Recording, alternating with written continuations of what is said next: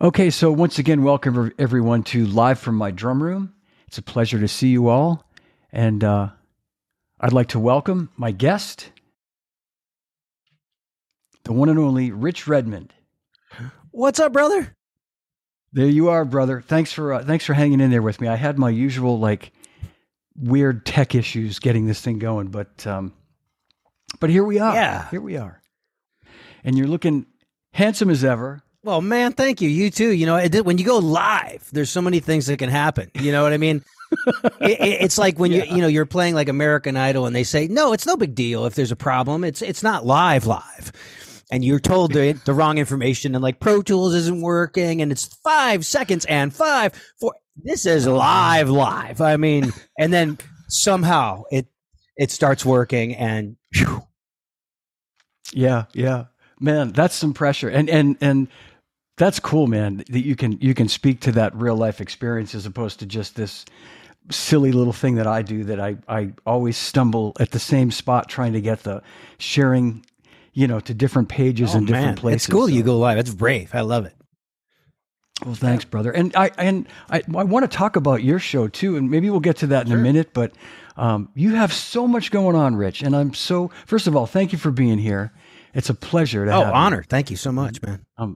Well, I'm a big fan, and the few times we've got to hang out at different shows, it's always you just bring this like energy and just positive vibes. Oh, thank you. And after we saw each other, at PASIC, I was going to mention it when we saw each other there, and I just figured, when I had an idea of when we could figure this out, I wanted to reach out and ask you to do this. Well, that's a good looking drum room, man. I appreciate you having me, man. Well, thank you. Yeah, I just made a little change this morning. I put my Rogers kit in there. I'm going to start to practice on that a bit, and for a little change of pace. Oh yeah, you change the drums, you change your outlook, and it's such a personal instrument. Yeah, absolutely. So talking about that, what kind of things are you doing these days to keep your inspiration as high as it is all the time? Yeah.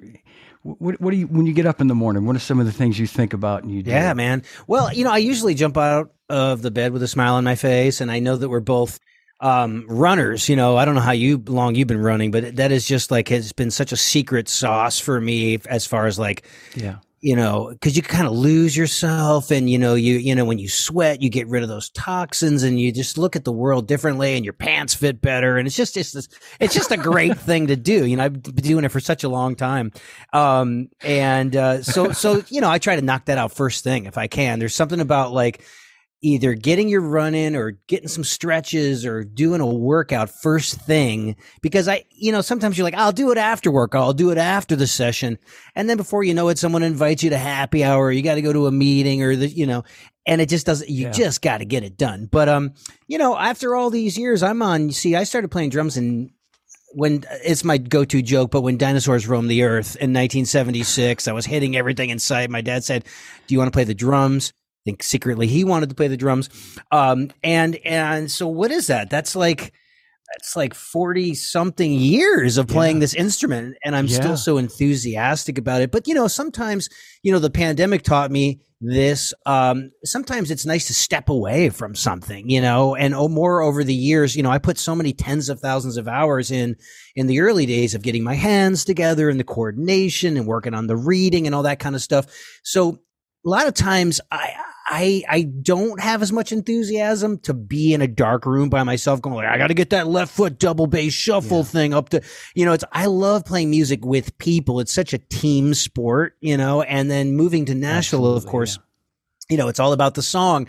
So all those heavy chops and things that I worked on, at North Texas State and trying to master these things fusion music, that vocabulary, it's in your back pocket. You can access it, but for the most part, playing ka-dika-doom, boom, spack, and you just trying to put that space together and that healing feeling, and then choosing the right snare drum and how to stay out of the way and keep smiles on people's faces, that are writing these songs. So it's just, Nashville just taught me that less is more thing, So the other day, I had a little, like a minor surgery from running. I had like a meniscus tear on my hi-hat foot. So I was like, okay, the doctor's like, it's a 5-week recovery. I'm like, oh, great. So, I'm with the guys in my band. We're all, a little older, really oldest band in country music. But so things are starting to fall apart. So we always schedule our weird little surgeries and stuff like in November and December. So we can get like our recovery time. And so I hadn't picked up the sticks in a couple of weeks. And then I had a recording session Tuesday, and I said, man, I better get those sticks in my hands. And you pick those things up and you're like, oh man, this is a little rusty, shaking the rust off for the first 20 minutes. By that second hour, I'm just like, oh dude, I got my pad of fla-flas and my flam accents and my flam taps. I'm flying. It's because that muscle memory, that time in the trenches. Yeah. So I don't beat myself up if I don't pick up a pair of sticks for the day, because sometimes maybe the day is you're playing music with people, you're recording, maybe you're traveling. And while you're doing that, maybe you're working on your bookings and your admin and running your life, but every day I just try to grow in some sort of like do something with my mind, do something with my body, try to move the ball down the field with my music career, try to inspire people, try to be inspired.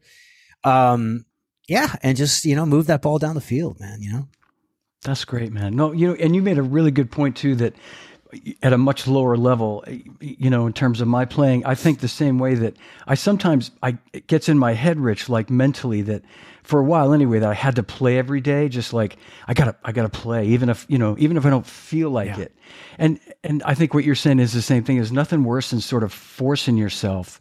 Sometimes it can be so counterproductive and unproductive to just kind of, like you say, sit in that room and just kind of go, okay, I'm going to play along to some music. Yeah.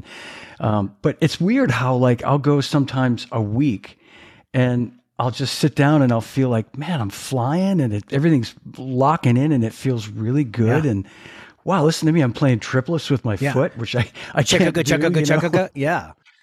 Yeah. I know. I mean, some of the most, I'm happier than I've been in so many years because I'm seeking balance. Like when I was in college and it was like, you got to go to your classes, you got gigs at night, you're trying to practice 8 hours a day. It was very fruitful and very productive, but like I wasn't eating right. I wasn't getting my exercise. I wasn't like feeding myself. It was just school, like, and deadlines. And so you become very unbalanced. And so I'm noticing that maybe just a little bit less time with the sticks in my hands, but I'm making sure that I'm getting my workouts and I'm eating right. It's all coming together. And that's really when I'm the happiest. And when you shine the brightest is when, you somehow seek that balance in your life. But I feel like there's always there has to be an era of your life, especially hopefully in the early days, where you just practice and you are just focused on being the best, have the best facilities and concepts together. And then you got to go out and you got to go apply those things with real people in the room. And that's kind of where I am now. I'll get behind the drums if I have like a big clinic coming up, or I'm a guest artist with like a percussion ensemble or a jazz ensemble, because I don't do that every day. So, you got to kind of like maybe shed that thing. But for what I do every night with Jason Aldean, it's just like my guys, we finish each other's sentences and everything, the vernacular, the language that we speak is just seeped in blood and sweat and tears and diesel fuel and time in the trenches. And it's just, that's my home base. But then we like to go out and cheat on each other. We like to go, you got to play music with other people. You got to speak some different languages, play in some different crowds. And then you bring that experience back to your home base and people are like, oh man, yeah, man, this break was good for you, man. They look back and there's a huge smile on your face. It's great. Yeah, it's like you've become inspired in a different way. It would be my take on that. Yeah, playing with other people, it kind of like, and you can bring that back to your family, and talking about Jason, I mean, you've had that chair. You've been his drummer since the beginning. Yeah, right? I mean, that's 1999. We started working together. Unbelievable. Presidencies have gone by, and just like in a public forum, I always do my best to like, just show my gratitude for that situation, because it's such rarefied air in the music industry to be able to have a steady job in the music industry of any kind, because it is the Wild West and there are no rules. And 9 times out of 10, there is very little loyalty, and it's just you against the system. And so to have somebody that believes in me that much, that night after night, I am not going to let him down, whether we're jet lagged or we've got, explosive diarrhea, I mean, the show must go on. He knows that I'm going to play that show, and so it's it is an amazing thing, and he's a very consistent and loyal friend and employer. So that's great, man. Yeah, I mean, without knowing a whole lot about the entire organization, it really seems that way to me. The fact that you've been there that long, and it's just anybody watching this that has even a feel for, the business would have to recognize that that's so unprecedented and it really says a lot about Jason. It says a ton about you. Wow. There's a lot of great drummers in that. Well, he just says, I got to have my guys. I got to have my guys. Even if like he's playing the Opry or something. I mean, there was times that he played the Opry, and the Opry, of course, has a world-class house band. But there's just something when somebody is out there and they are bearing their soul and they are taking the music to the people and they're trying to tell a story, they want to be as comfortable as possible. And there's something just about having people that, you break bread with and you finish each other's sentences and you've been in the trenches together, and they look back and there's just something very comfortable about that. So, and that also, which makes me respect, the tried and true warriors of the business that are, total freelance cats that have, a resume a mile long. Basically, when someone is working for a different recording artist every week or on a new tour every year, they're working for a whole different corporate structure, ideology, a culture, and they have to just be able to adjust and be a people pleaser, like in the most complimentary way. Like, oh, you want it faster? You want it slower? You want it softer? Oh, plastics, brushes. Sneeze guard? No problem. I mean, and that's kind of like the attitude that you have to be a survivor in this crazy, whatever that person wants, you try to give it to them with a smile, Yeah, man. And yeah, absolutely. This is great. This is exactly what I think, this information for people that wonder, like, how do you make it in the business? How do you get your start? Yeah. These are all the obvious, I mean, I would say obvious, but things that I think come very obviously and natural to you, what it takes to, when you're a hired gun to come into a session, you're there to give the producer, the songwriter, the artist what they want. Yeah. Not necessarily, and correct me if I'm wrong, Rich, but not necessarily what you want, but I'm guessing most of the time it's the same thing, but sometimes you have an idea and maybe they go, yeah, you know what, Rich, we were thinking maybe we'd have you play, like you say, blastics on this one, or play a cross stick instead of a back. Heck yeah. Just be open to those things and be able to read the room. And cause sometimes you're just being you're just being hired. You're a human drum machine. We want to add the muscle and the ligaments and the circulation and the humanity to something that's been programmed, which, I do a lot. And at other times people are hiring you to be you. And they're like, look, that's a demo, but it's really rough. I want you to do your thing to it. And then other times it's somewhere in the middle where, you can't make a suggestion about everything, but you're like, hey, I got an idea on the bridge there. It's not always welcomed, but it just time in the trenches teaches you to read the room and be like, oh, it's that kind of session today. The other day I was doing a recording session for my friends that have been writing songs. The guys in my band have been writing the last 4 number 1 songs for Jason. They're on a real roll. And my friend Kurt, who I've been playing with for 23 years, has become a great programmer. He just got the little Akai MIDI pad, and he's got some of my samples and some of, some other great sounding stuff. And he's able to program some great drum part, very musical. And I always know that they probably want me to hug that demo. So I go in and I pretty much like an Aronoff, I'll transcribe basically the entire drum machine part, all the kick drum patterns and everything. And so I went to the session already. And then on the fly, my friend Kurt goes, oh, I sent you the wrong version of the demo. It's been updated. And so like in real time on the clock, now I'm like transcribing the exact kick drum patterns because they want the exact kick drum patterns. So sometimes you just, some of that training, because this is a question I get all the time. Should I go to college? Do I have to go to Berkeley? Do I have to go to MI? Do I have to go to the University of Miami? Do I have to go to USC? Do I have to go to North Texas State? Well, I was like, it's expensive, but when you come out, at least you have 4 more years to kind of work on this craft these skills that may help you. For me, the reading was just a game changer because it allows you to put yourself into more circumstances, to play with people quickly. And let's face it, in this industry, a lot of things are last minute. Hey man, my first gig in Nashville, It was like, hey, Lonnie Wilson said that you can go and do this van gig with this artist for 5 sets a night. You're in a band house. You're in a van. It paid. This is what it pays, kid. But I was like, my first week in Nashville, I was like, yeah, I'll take it. And they're like, by the way, the set list is 60 songs. We call audibles, and we're leaving tomorrow at 8 a.m. So it's like, 9:00 at night, and I stay up all night transcribing 60 songs.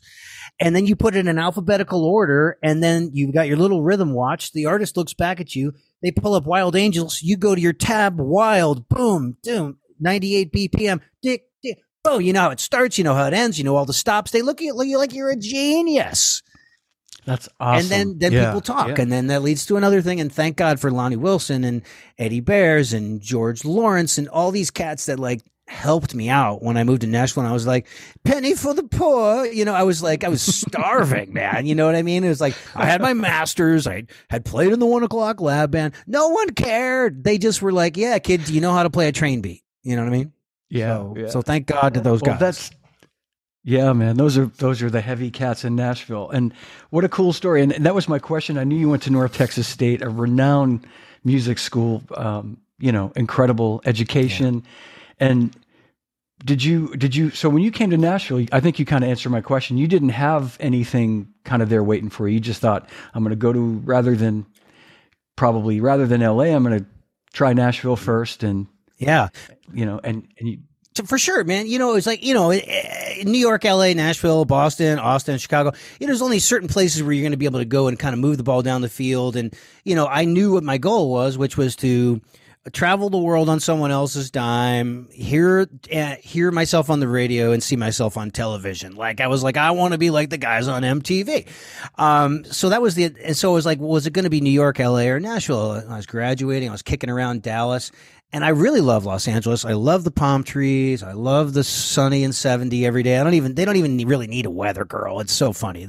They're just like, it's sunny and 70 again. And I liked a lot of music that was coming from there. So that was an obvious choice. But I got an audition for Barbara Mandrell, Dina Carter, and Trisha Yearwood. So like an icon, a brand new gal that was coming out, and then a gal that was kind of on her way that had couple records. And I auditioned 3 weeks in a row living in Dallas. I flew into Nashville, learned all the songs, and they're like, you sound great, kid, but we're leaving. Like, where do you live? And I should have lied. I should have said, I live in Nashville. You know what I mean? Fake it till you make it. But I was like, I live in Dallas. And da-da. So by the time I had done that 3 times, I was like, I'm moving to Nashville. People seem to like my drumming there, because really I'm an overeducated rock drummer. People will be like, well, what do you, what's your thing? Well, my first record was Elton John's greatest hits, Nigel Olsson on 8-track. And then I started listening to all the bands, the Beatles, the Stones, the Led Zeppelin, getting that in my DNA, transcribing those hits, playing along with those things. And then I discovered Gene Krupa and, Cozy Cole and Baby Dodds and Mel Lewis, the way he rides the swish and how everyone sets up their figures. And then I started getting into that, playing 20th century classical music. But then you come back, and what is my thing that I really, really love that is like, it just seems like it is so natural, and it's playing the big beat like Max Weinberg or Kenny, or the guys that swing the bats and it goes out to the cheap seats. It just seemed like that was my natural lane. Yep. I'd say you found it. I'd say you're in it. You're in that lane. Thank God. Because we all need to find a person to we need a singer, like a drummer. There's some great solo drum records. They usually go cardboard. I mean, God bless, Weckl, Master Plan, as we all had it. We all got our haircut like that. Yeah. I had the VO5 haircut. I had the Jeff Porcaro glasses, and you're like, I want to do a solo drum record, but there's just, you got to have a singer. We're only as good as that front person. That's right. Yeah. Yeah. And to your point too, I mean, it's like, if you want to play music, you got to have a singer, you got to have a band. And like you say, a drum record is only going to go so far to so many people. And I'm like you. I mean, I like playing with other people and making music. And so how long after you got to Nashville So Jason was kind of a new artist when it all happened at the same time. Oh my God. Like he was. Yeah, man, this was a crazy story because I met a young Jason Aldean in 1999. And we were, for 4 years, we showcased for every label in town. We did like demo sessions. We jumped into vans to take the music to the people. Was kind of refining things, looking for a record deal. And finally in 2004, he got a record deal. So between 99 and 2004, yes, I was working with Jason, cultivating his career, putting that sweat equity in. But I also had that job with Pam Tillis, where it was kind of like my day job. We would go out and do 60 shows. It was the first time I was ever on a salary. The first time I ever had somebody opening up a cold bottle of water for me. The first time I had a drum tech. It was a really cool thing. And then also during that period, I was in a band called Rushlow, and we had like 2 soft top 20 hits. But, it was like a slightly overproduced country pop band where we, wore like $100 overpriced, t-shirts and did the thing. And it was fun. It was a great thing. It was a great learning. So during that time, Jason was marinating, and then he got the record deal in 2004. And so if you look at getting the record deal in 2004, that's 18 years nonstop of almost 20. Yeah. But then, we count the time from 1999 to 2004 where he was marinating and cultivating and developing. If you go back to the first record and listen to Jason singing, it just sounds like a very, very young man, like pre-cigarettes and late nights, Yeah. Wow, man. That's that's just fascinating too. That and you guys have a tour, or you have a bunch of dates. Yeah, well, lined up this back year? in the day, it was like we're going to take everything we can. That ended up being like we would do like 200 shows a year, and it was like two shows on Sunday. Change your clothes between the shows. And then, you start to establish, you start opening for everybody in this industry. You're opening for the McGraws and the Keith Urbans. And we did 3 tours with the Rascal Flats, and Brooks and Dunn, you try to steal their audience. And, then it grows into like, you're doing 180 shows a year, then 160, then 125. And we did about 6 years. We did 80 shows a year with like a Live Nation contract. And now Jason is still with Live Nation, but we do about 55, 60 shows a year, which is like completely manageable.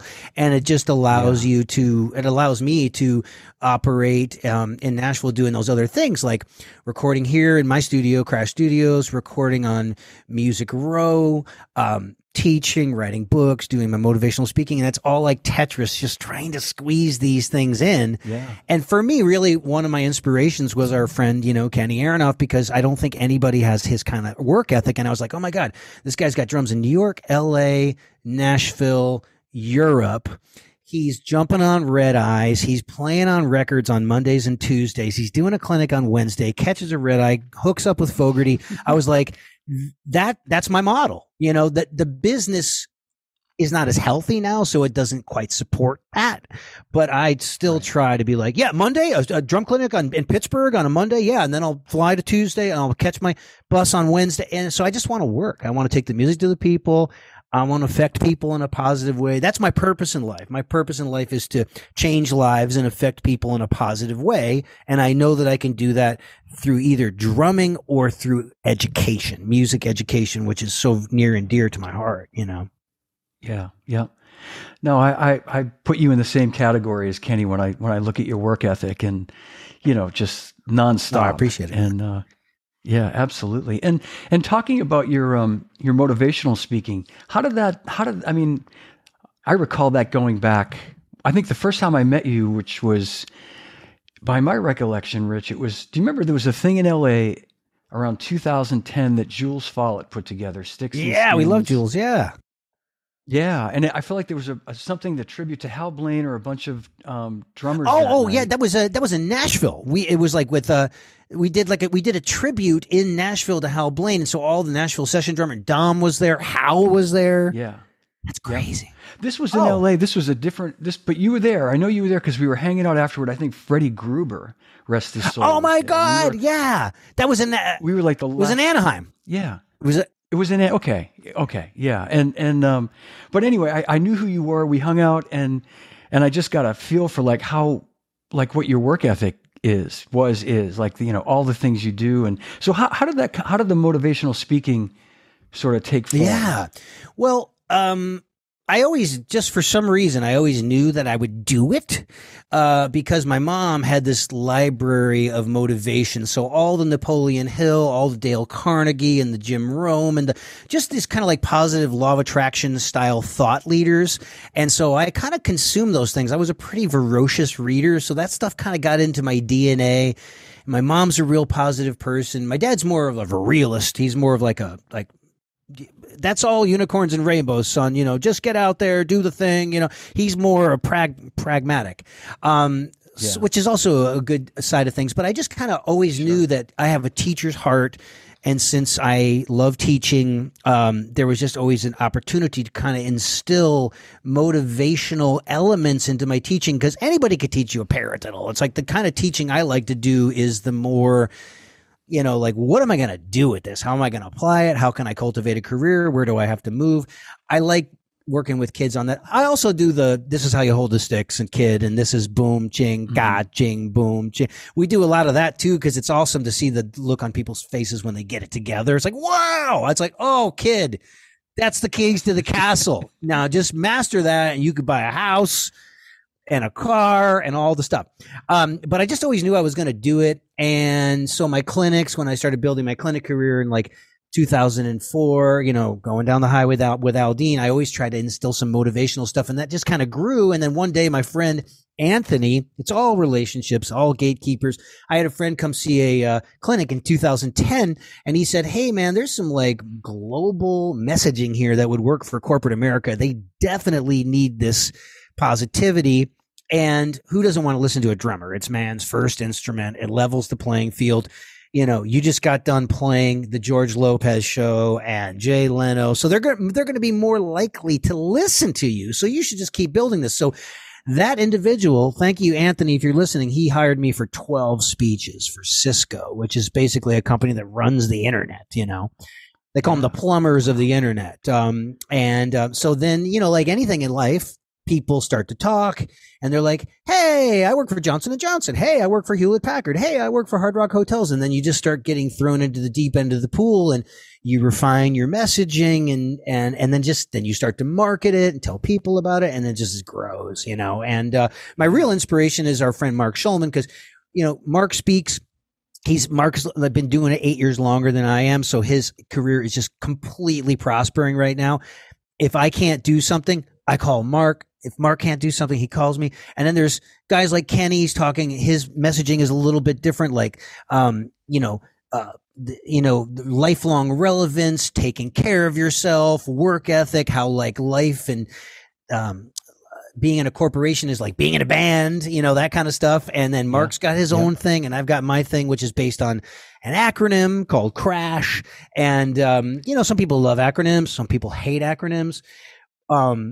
I'm going to make every book I write about acronyms, because he's like CRASH, commitment, relationships, attitudes. I can remember that, and then, so, sure, maybe you pull another word, bam, and it stands for brotherhood and attitude. And, you just come up with different things that are sticky, hopefully, that people can take with them and remember, Yeah. Yeah. No, that's great, man. That's great. I agree too that, the world needs that, and I could see a place, certainly in corporate America, where, they need that sort of, positive reinforcement, inspiration. Yeah. And you have experience. Fantastic. I mean, like, that's always been somewhat appealing to me. It's like the other side of the industry. Like, you know what I mean? Like, you were the Zildjian for so long, and then Simmons and DW, and like, you could write a book. You probably should write a book on what it's like to be representing a high level manufacturer in a high position, and what the expectations are, and the stories, and because it's probably a mystery to a lot of people, Well, thank you. Yeah, I think about it sometimes, and I'd have to change a lot of names or leave stuff out. Yeah, for sure. But no, it's something I do think, and thank you for saying that. It's something that, I think about from time to time, if nothing else, just to have it archived or somehow, kind of, what's the word I'm looking for? Documented. Documented. Thank you. Yeah. Documented for posterity. But they would love you as a speaker. You know what I mean? It's like it's all teed up if you ever had any interest, because you've have such a storied background. You were in the corporate side of things, and then you're a drummer that still plays drums every Friday and Saturday night. You know what I mean? And that's cool, and people love the drums. So like it is all teed up for you, you know? Well, thank you, Rich. Thank you. But I don't know, you and Kenny and Mark Schulman, I think you guys have it pretty well sewn up, man. But that's cool. But so yeah, a couple of other things. And you mentioned Crash Course for Success. And just so everybody watching, that's the name of your course, and people can find out about that on your website, and that's out there. They can search. Yeah. For it. And you have a book coming out in the spring. Yeah. Making it in country music. Yeah. Making it in country music, an insider's look at the industry. So it's coming out May 15 in a hardback, which I'm really excited about, because usually publishers will not give you a hardback unless they're really excited. Yeah. It's funny though, because a lot of people have already asked me, Audible? Is it coming out on Audible? You know, because I put out a book called Crash Course for Success, 5 Ways to Supercharge Your Personal and Professional Life. And you could get it on like a dead tree, so Jeff Bezos prints it up and he ships it to your house. You could download it to your Kindle, or I read my own book on Audible. And it's just it's crazy how popular that is. People are like, well, I'm in the car, 2 hours a day, or I'm on a train. And so that's just better for me. So I'm like, well, patience. We're going to put out the hardback, then probably a paperback. And while that is out, I'll be recording the Audible. But I have a co-author. Her name is Jennifer Delazana, and I always write with a co-author because they have skills that I don't have, and they help me get the product to the finish line. So if there's people out there that are listening that you're paralyzed by this to-do list and there's things that you want to start doing, well, enlist a friend that's got some skills or some experience in that area, and then they help you get that to the finish line, and just get it out there. But basically, it's like it's not going to be the end all be all of like, if you read this book, you will be the next big country music star. But it's basically a way of pulling back the curtain on the industry through my eyes and showing people like, look, there's more to just the guy up there in the hat. There's people that have to build the set and drive the bus and cook the food and take and rehearse the band and do the social media. And there's this whole incredible web of an industry in a city like Nashville, where a song is being written, it gets plugged, it gets to the right person. Keith Urban's guy's got a cigar. We're looking for Keith's next song. And then he gets the song, and then they record it, and then the live band's got to get put together, and someone's got to drive the big rigs and the buses, and there's got to be a road manager to keep it all, get everybody paid and fed and slept. And so if you love the music industry and you want a job in the music industry, this is kind of like going to show you some options. That's great, man. Yeah, I think that's what people need to know. I think there's not enough of that out there. Like peeling back the curtain, like you say, like there's a whole lot more to it than you being on stage in front of 20,000 people. That there's all that other stuff that has to happen. I can't wait to get. I'm gonna get it as soon. Dude, as I'll send you a copy, man. Like, I mean, even like my drum tech, John Hall. We just celebrated. We just got the kid married, and I emceed his wedding, and I was the DJ. It was like I was very busy. It was a fun time, but I hired him when he was 19. Now he's 31, and we've seen a lot together. But he basically just told me, he goes, Rich, I've got my degree in drumming and music. But that path you took of living hand to mouth, relationship to relationship, making, maybe $9,000 your first year in Nashville and just like eating ramen noodles. He's like, that's not for me. The guy is super organized and methodical, and he really knows how to tune a drum and quickly. And so he fell into this beautiful career trajectory for himself, and he's just probably going to ride it into the sunset. He's very happy. That's great. That's great. Does he get to play like when you guys are off the road and he's home? Does he plays in a band himself? I keep writing him. I keep telling him he needs to be out there doing it. He goes, but I'm busy. Yeah. Well, I said, well, now that you're married and you got kids, you're going to start having kids. You have to, you have to make that effort. But like I said, he's just really, really happy. He's in a lane that will pay his bills, consistent income, and that is not always the case when you're trying to cultivate a playing career. Right. Yeah. And, just to jump backwards 1 second too, Rich, what you said earlier about how when Jason started out and you guys were, I guess you could use the word a little, kind of hungry as a new act, you were playing all those dates. And now that you've been able to scale it back, I mean, so that affords you the ability to, like you said, be in the studio this week, to write tunes with your bandmates. That's a really enviable position to be in, to not have to sweat it out on the road to make the rent payment or the mortgage payment every month and you do all these other things too. You kind of do all your own business too, right? I mean, all your, like the social media part of it and the bookings. It's exhausting. Sometimes I want to double down more on the socials and be like, hey, I want to do a whole series on like songs that influenced me and like do covers, so people, that's probably something I'm going to want to get into, because the other side of the equation is when you do achieve some sort of a notoriety, you become known for something, you're attached to an act or a genre. People think that's all you can do. So you have to break the mold and be like, well, no, here I am playing big band, or here I am doing some pop music. So it's just a real brutal business. People want to put you in a box, but it is better to be in a box than no box, be known for something than, but I'm still attached to the idea of being a versatile drummer. So on the socials, I want to start maybe doing some like covers or so I got to get into that whole thing. But doing your socials, booking your calendar, trying to develop as a musician, it's a full-time job. I remember Nate Morton telling me about that. Like, everybody thinks, I have some sort of a building with Nate Morton. It's 60 stories. This is where I run my industry. And it's like, man, we're just walking around with our iPhone and our laptop, just trying to keep it all together, and it's crazy.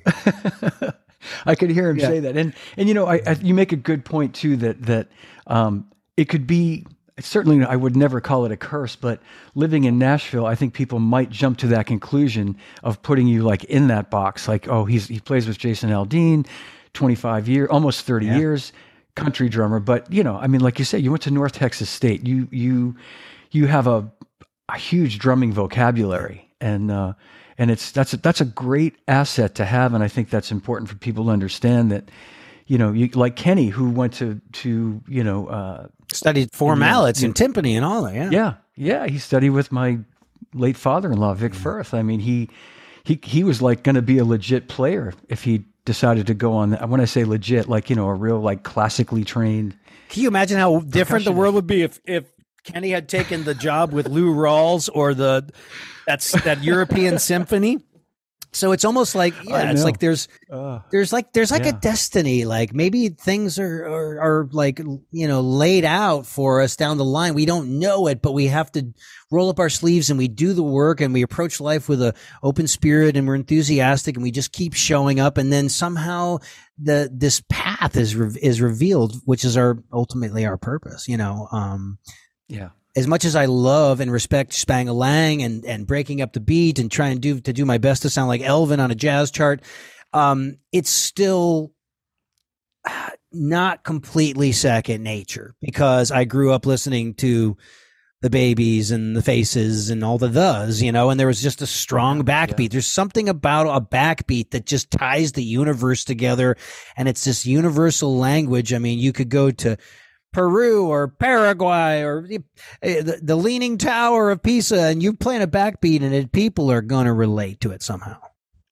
Absolutely. No, there's no doubt about it. And with, I have the absolute greatest love and respect for, Elvin and the guys that came after him and before, Peter Erskine and Tony Williams and God. Yeah. I mean, but my home base is with you, and just, I mean, that's all I really ever knew as a drummer was a backbeat. Yeah. And it's what moves it's just the me, best. But, it's the best. Yeah. Well, things are moving quick. I wanted to just get to a couple of quick questions. I got all day, man. It's when it comes to drums and like two guys that run and drink wine. Come on, man. I know. I think we drank wine together that night in LA or Anaheim, wherever it was. I feel like we went, yeah, like we both knew, like, Well, that makes sense. There was Carmine was there, Lib was there, Jack Bruno was there. Like everybody was there, man. It was a whole bunch of drummers. Yeah. It was good. It was a lot of fun. And today I actually ran for the first time. I'll just say I hadn't run in a few weeks. Just I had a cold for a while, and the weather's been kind of winter and Boston-ish and all that. Boston-ish. And all that, but Boston-ish in January. But I got out today, and my wife walked, and I only ran just under 4 miles, but I felt way better than I thought. I started like a little sluggish, and I'm like, well, I'm getting in a groove, and I'm older than you, but it was like it was kind of coming back. But dude, you look great. And I've looked at pictures going back. You've always been height weight proportionate. There was never a period where you're like, dude, put down the Triscuits. You know what I mean? And I've got some of those photos out there where I did nothing but practice, and my life was completely unbalanced, and I had two chins. You know. I had those moments too. Believe me, when I lived in LA and ate Mexican food for lunch every day. I missed the weather. I spent I kind of was living in LA and Nashville for like 6 years, and I was going back and forth. And there's just something when you land in that city and the sky is blue and you see the craning brontosaurus palm trees, and you could get an almond milk substitute or say hold the cheese and they don't look at you funny, and it's just a great place. It really is. And then sometimes it does get on you where it's just like, I am tired of sitting in this car, and Totally. I'll just say, you made a good point too about the 70 degrees. I remember, I'd go out there every 6 or so weeks for work, and I'd be out there in January or February. And, more often than not, I'd land at like 11 in the morning and it's like 70 degrees. It's unbelievable. Yeah. In my rental car. And I'm like, man, this is not top bad, down, Yeah, top down. Gonna go eat lunch somewhere at an outdoor sidewalk. Yeah, cafe, and you ask, like, what do you serve? And they're like, California cuisine, like from Steve Martin, the L.A. Story movie. Yeah. Remember that? Yeah. Oh, too funny. Well, I see that Ali Barget. I hope I'm pronouncing that right. Ali Barget or Barget had asked, I think, the question that I asked you earlier, which is how you got into motivational speaking. And she asked, did you seek it out, or was it initially an idea that came via a different route? Yeah. Which I think we covered that. And then here's a question from Gilbert Garcia, who's asking, what's your personal practice schedule routine day by day in a week? I love that. How long are your practice sessions? And what are you presently working on right now? That's amazing. Yeah, I know Gilbert. I've done clinics for Gilbert. He's down in South Texas. Great educators. I've got some great kids he works with. Yeah, I know his name too. Yeah. He's there. He's just carrying the torch for music education. I'm embarrassed to say I have so many different things that I do. I wish I was still the guy that practiced 6 hours a day, but it's just every day. I might be in a different city, state. I'm in an airport. I'm on a bus. I'm in a recording studio. My favorite place to be is on stage with other musicians, or to be in a recording studio live with other musicians on the floor at the same time, which I'm happy to say happens every day in Nashville. We're still like Motown, like playing music on the floor at the same time. So nothing rigorous, but at the very least, when I'm on the road, clinic during the day before sound check, dinner, sticks in my hands for an hour before I go on stage. Then I play 90 minutes. So there's a lot of drumming. And then if you're in Nashville on a particular day, like a single recording session is 3 hours, and sometimes you do 2. So you get in, you get drum sounds at 9. You're playing the first song at 10. You might break for lunch between 1 and 2, and then there's another session. And my record in Nashville is recording. I did 21 songs in a day. So I did a triple session, 10 to 1, wow, 2 to 5, 6 to 9, and we did 7 songs every 3 hours. So basically it's like hearing the demo and then the drummer getting the first take. And then when everybody's fixing or layering, like a bouzouki or a second acoustic guitar, you pick up your tambourine, shaker, maracas, and you try to color it a little bit. So 21 songs is my record. Man. But usually it's now 3 to 5. You do 3 to 5 songs every 3 hours, which is still fast. That's fast. That's productive. Absolutely.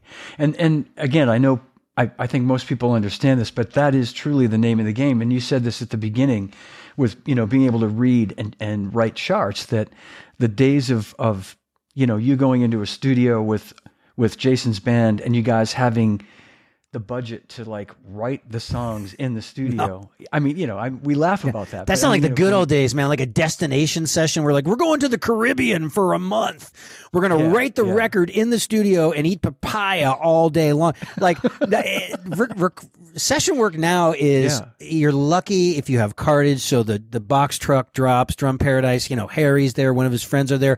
The drums are set up. You get your coffee, you get your sounds, and then it is work. It is focus. There's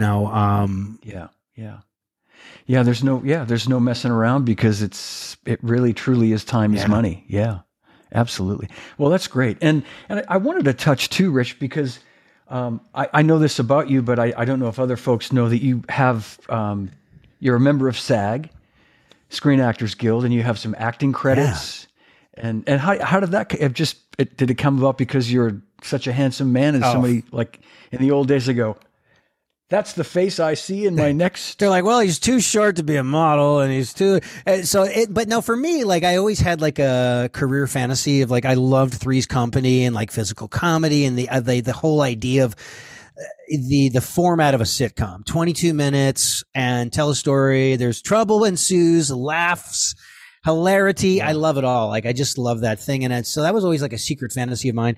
But at 45, I got divorced and I wanted to just it's like, I'm not trapped behind the drums, but I'm behind this thing all the time. I'm like, what can I do creatively? Like, can I walk out there and that tightrope I started taking like, improv classes and just like basics of acting class, cold reading, where you get a script and, there's an art to getting a script and being able to catch your line and still be in the thing and interacting with the other person. So I went down the rabbit hole, living part-time in Los Angeles and had the agents and all the auditions. So somehow in the cracks on Monday, Tuesdays, and Wednesdays, I was able to take the classes, get my butt into 2 horror films that were on Netflix, and then I was on a TV show in one episode, and I got to beat the heck out of Christopher Maloney from Law and Order.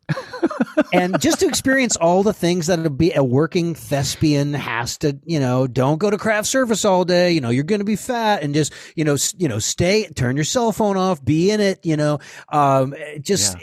there's so many commonalities in the other arts, whether it's, being a dancer or a poet or a screenwriter or a director or an actor. It's like we have this creative outlet. We have this gift from God that we've taken the time to mold and to cultivate. And I was just like, I just want to do this thing. And, as an actor, I have not worked in a while because of the pesky pandemic, but, in the process, I've realized that it is the cherry on my creative pie. And I'll probably do a lot more hosting. Like I have a hosting agent and they're like, hey, they want a drummer in a Doritos commercial, and like, shoot, when does it shoot? Oh, on the 14th and 15th. Damn, I'm in the studio. I got a session, so it's so rare when it all lines up that you can nail the audition. They love you. You're available for the shoot dates. It's a real tough business, but I'm glad I did it. Everything happens for a reason. The acting helps my speaking. The speaking helps the acting. That all helps the drumming. It all cross pollinates. It's fun, And I would think your drumming helps your timing, your comedic timing, and your acting timing too. I mean, just in terms of like, I feel like they're all, like you say, interconnected in that way. And I'd have to think too, what little I know about that part of the business is that there are a lot of last minute things that happen that, like you say, you have, you kind of have your quote day job as being a professional drummer, a known, pro drummer. So if it works out that you get a call, hey, Rich, we gotta, want you to come down to read for something tomorrow. And you're like, yeah, I can do it. But probably most times you're like, oh man, I'm booked. It is the case. And, so a lot of my work I see in the future coming from probably, you meet interesting people in these cities that are at the highest levels. They're screenwriters, they're producers, and they like, man, you are this guy. You don't even really have to read for it, dude. You're the guy. So I have this cool little indie film and we need you to be like doorman number 2 or, the next door neighbor or like, yeah, man, let's bring it on. So I don't know where that's going. I just know that I'm still very interested in it, Great, man. I can totally see the fit. Did you feel comfortable, like in terms of having to memorize lines? Did you like your built like your drum education help with being able to sort of like work that part of your brain because to me that would be the hardest thing to me would be to remember all those lines. Yeah, there's little tracks, little hacks that these actors do to kind of like, they might have photographic memory or they grab certain things and they could string together and thread it in their mind. A lot of these dudes are like people that have been, acting since they're 8 years old, just like I've been playing drums since I was 8 years old. So, but look at John Stamos. Like, I mean, great actor, great drummer.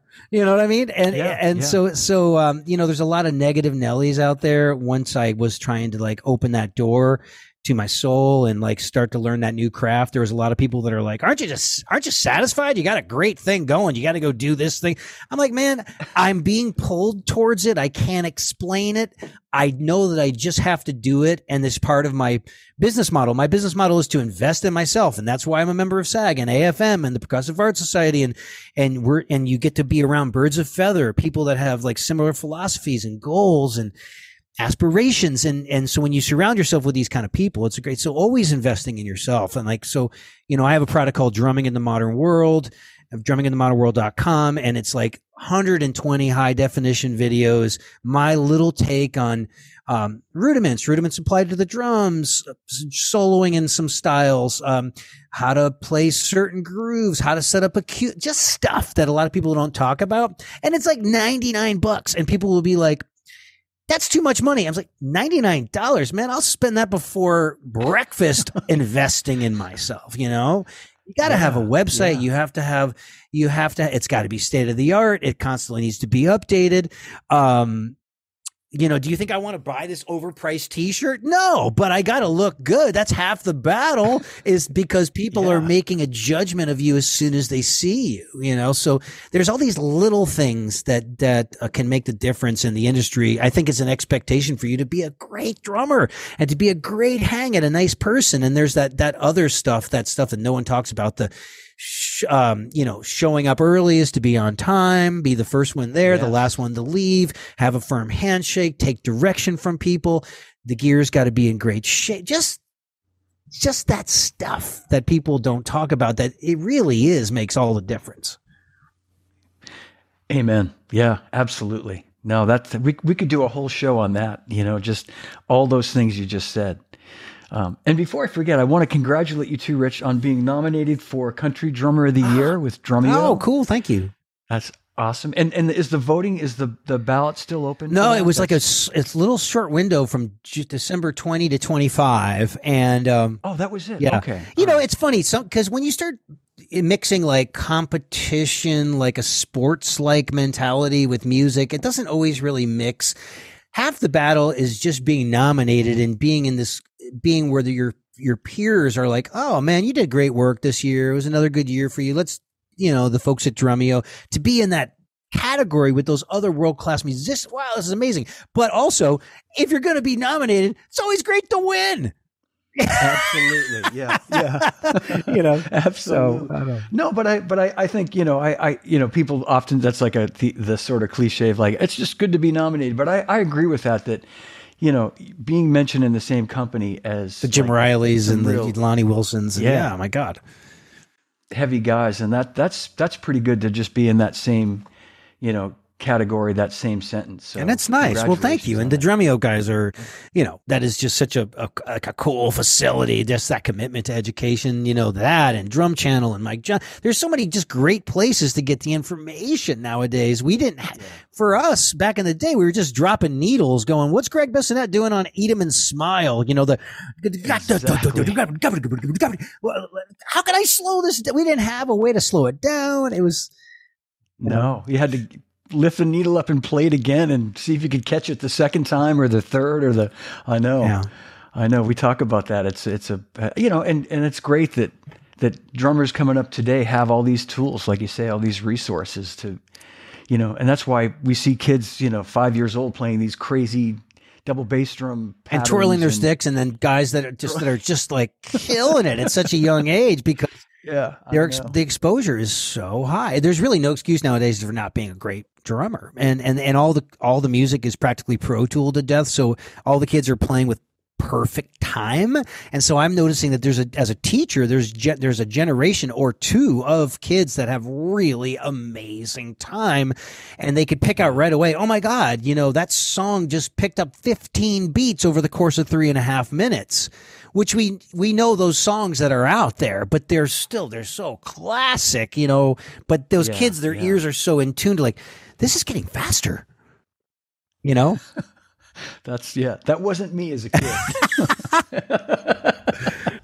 No, but I know what you mean. My granddaughter, I'll just give a little plug to my 7-year-old granddaughter who sits, and my son will put like a record on or something, or recording, and she'll play to it on either like an acoustic kit or an electronic set. And he'll sometimes have like a little cross stick or like a click sound in the background.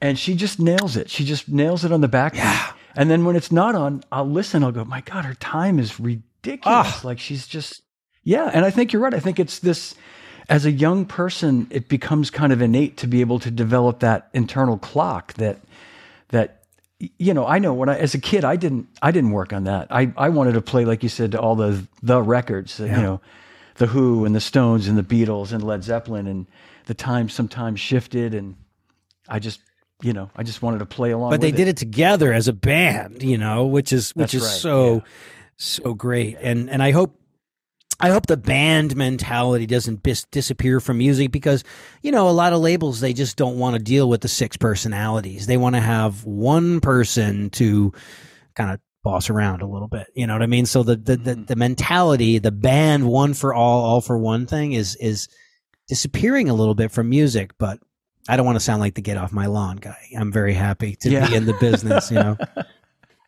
Yeah. Well, Rich, man, it's been a pleasure to have you today. I thank you so much for taking time to do man, this. the pleasure is mine, and you're the coolest looking grandfather I've ever seen in my life, man. Thank you, brother. Thank you. And I want to give a plug to your show too, the Rich Redmond Show. And where can people catch that? Can they find it? Is it a podcast that we can find? The Rich Redmond Show. We've got 153 episodes, and I'm going to really double down on it this year. I was really good at like doing 2 episodes a week, during the COVID, but then I started working on my book, and I was like, I don't think I could do a podcast and a book and tour. So, but now we're going to get back into it. And, just like you, just interviewing our friends, the Mark Schulmans and the Kenny Aronoffs and the Jason Sutters and the Lonnie Wilsons and the Eddie Bearses, and these are folks that are, they're world-class individuals, but at the same time, they pay taxes and they poop and they put their pants on one leg at a time. And so it's really good for people to hear these stories and to be inspired by people go like, oh my God, maybe I can do this too. But yeah, it's everywhere. It's on Apple, Google Play. We even film it. We put it on YouTube. So yeah, we're excited about it, man. Great. Well, check it out, everybody, and I will too. And I've watched a few. But we're gonna get you on during the pandemic. We're gonna get you on. Well, I'd love that. I'd be honored. But get all the good guys first, and then you can squeeze me in somewhere after that. So. All right. Well, Rich, hang with me for 1 second. We'll end the live broadcast. But I want to thank you again. A big hand for Rich Redmond, everybody. Thanks for watching. Thanks, guys. A lot of great comments here too. You can check out afterwards. Awesome. Thanks, everybody. Appreciate it.